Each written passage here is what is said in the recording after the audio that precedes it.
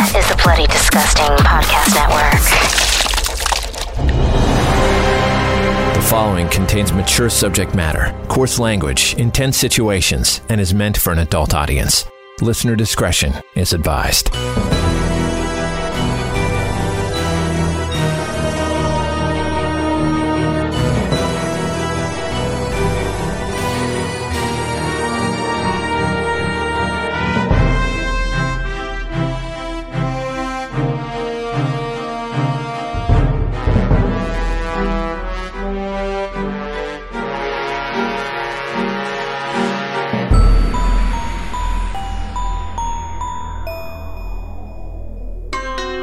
This story is called Making Plans, written by Jeremy John, taken from his brand new book, The Strange Grave of Mikey Dunbar, and Other Stories to Make You Poop Your Pants. Bleeders Digest, issue number 53. What are we doing for Halloween? Oh, I'm so glad you asked. Normally, we just head out in our little groups, roaming the neighborhood and looking to get as much as we can. But this year we're going to do things differently. This year, I called everyone together to my house and I told them my plan. I laid out the map that I made of the neighborhood, and everyone crowded around to take a look. One of the younger ones was obviously too excited and shouted out, "Oh, this is gonna be great! I'm gonna eat till I burst!" I smiled at him and waited for the group to settle down. As the oldest one there, I had done this more times than anyone, and it was my plan, so I was in charge. There will be plenty for everyone, I told them, but the only way we can get them all is if we work together. First, a few rules for anybody who's new here. We don't start until after the sun sets. By then, all the babies and parents are gone, and they just get in the way anyway.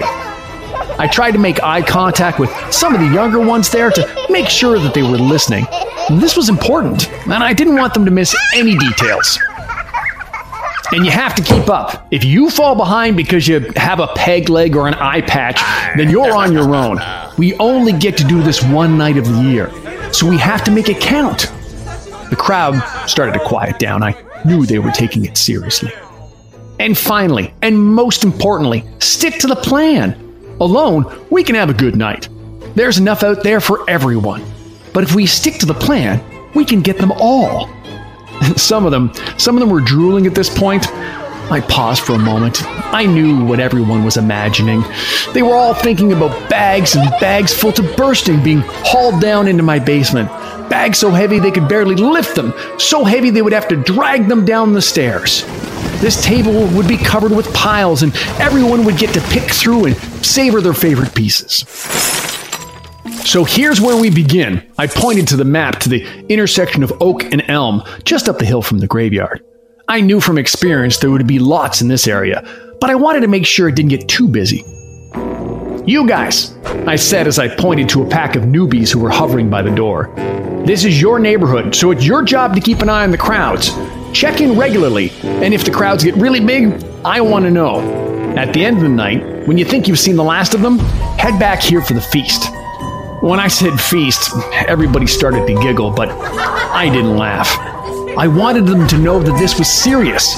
However, my stomach was starting to growl as I talked about the plan. "It's gonna be dark," I said loudly, and the laughing stopped.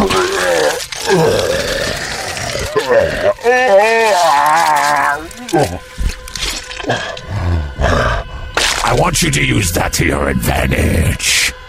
As the crowds gather at this intersection, stretch those shadows out wherever you can. Everywhere that there isn't a porch light or a street light, you should be making things as dark as you can. Do it slowly so that they won't notice, but make sure that the lights in the neighborhood get weaker and weaker as the night goes on. A group of veterans all nodded in agreement. They not only knew what to do, they knew the effect it would have. I traced my bony finger along Green Street. When they get here, that's when I want some of you moving in the shadows. Remember not to be seen.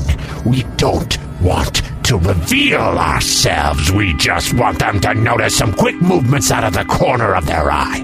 Something that they can't identify, but something that they know is there.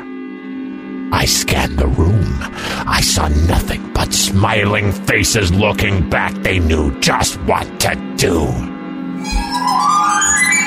Here, we want them to turn down Robinson Street, I said, pointing to a long laneway that led toward the graveyard. That way, we can separate them from the larger crowds. We want small groups of 5 or 6 kids, so here is where I want the wind to hit them. I pointed to the 2 brothers over my shoulder.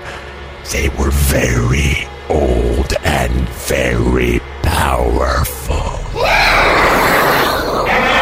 It will seem to come out of nowhere. I couldn't help but smile while I talked. More of Bleeder's Digest, issue number 53, after this.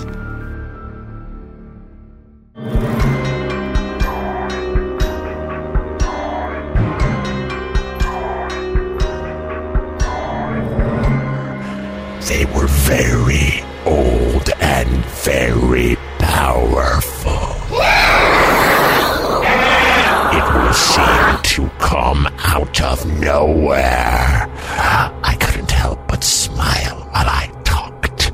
A shrieking wind that shakes the dead branches of the trees and blows the last few leaves onto the ground.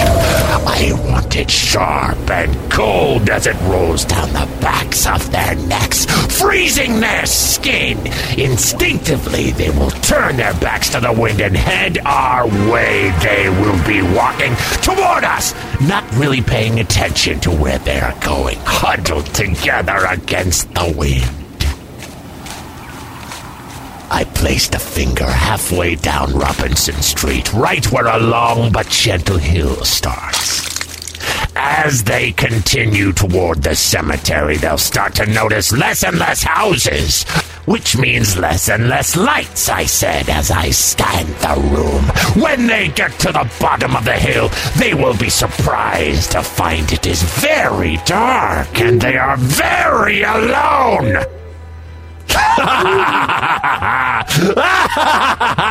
We need them to turn east toward this place, I said as I pointed to where my house was on the map. You! I need a scream right here! I said to the creature beside me. His black cloak hid his face, but I knew what he was. He was hungry, and he was ready to hunt. A powerful and piercing scream that overwhelms them. They will cover their ears only to realize that the scream is coming from inside their own minds, and they will find the only way they can get away from the screaming is to move toward us. I saw one of the young ones looking nervously around the room, totally self-assured. I was expecting this. And at this point, there might be some who are scared and want to go home, I said, trying to sound reassuring, but that's okay. We want them to be afraid, but what we don't want is for them to convince anyone to go home. So what do? I asked the group, knowing that none of them had the answer, but I did. We scare them so much that they can't even talk.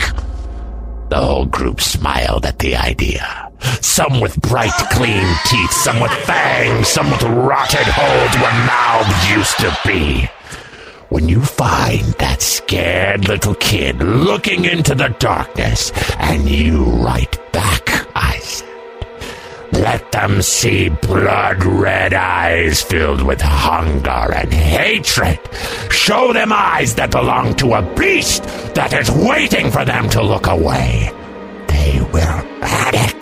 They will run, and I will give them somewhere to run to. Not a sound came from the others in the room. They will look down the street, and they will see this house. But not this house. They won't see a condemned house where a teenager died. They won't see a burned-out shack where a body was dumped to hide a murder a long time ago. No! They will see a warm and welcoming home with soft lights and a wide-open door that tells their terrified little minds that they will be safe inside. But of course, that's where we will be waiting.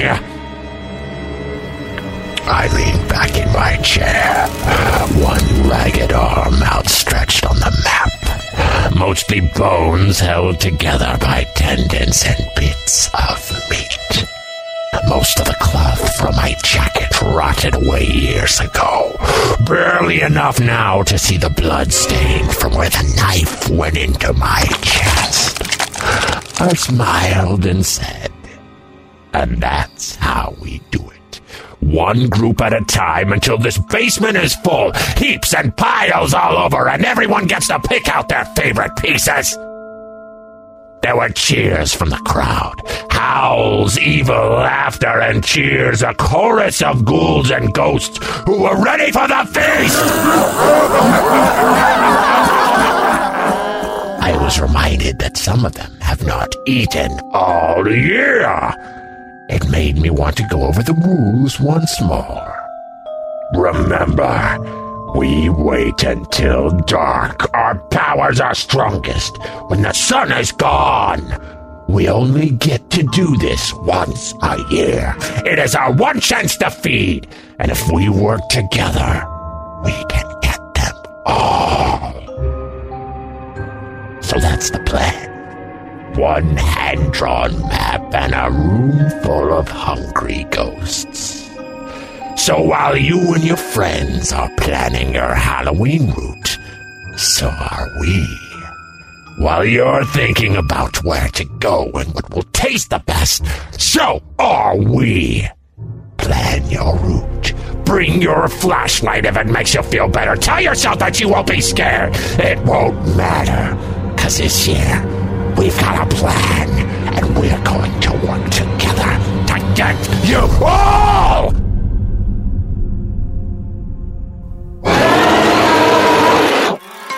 Making Plans, written and narrated by Jeremy John. Featuring Everett Shand as the child, Trevor Shand as the ghoul. Engineering, production, and sound design by Trevor Shand. Making Plans is taken from Jeremy John's brand new book, The Strange Grave of Mikey Dunbar, and other stories to make you poop your pants. Available wherever books are sold. Theme music by Tyler Connolly, Chrissy Fox, and Trevor Shand. Bleeders Digest is created and curated by Spider One, Chrissy Fox, Trevor Shand, and Lauren Shand. Subscribe on your favorite podcast provider to never miss an episode. Bleeders Digest is a presentation of the Bloody Disgusting Podcast Network.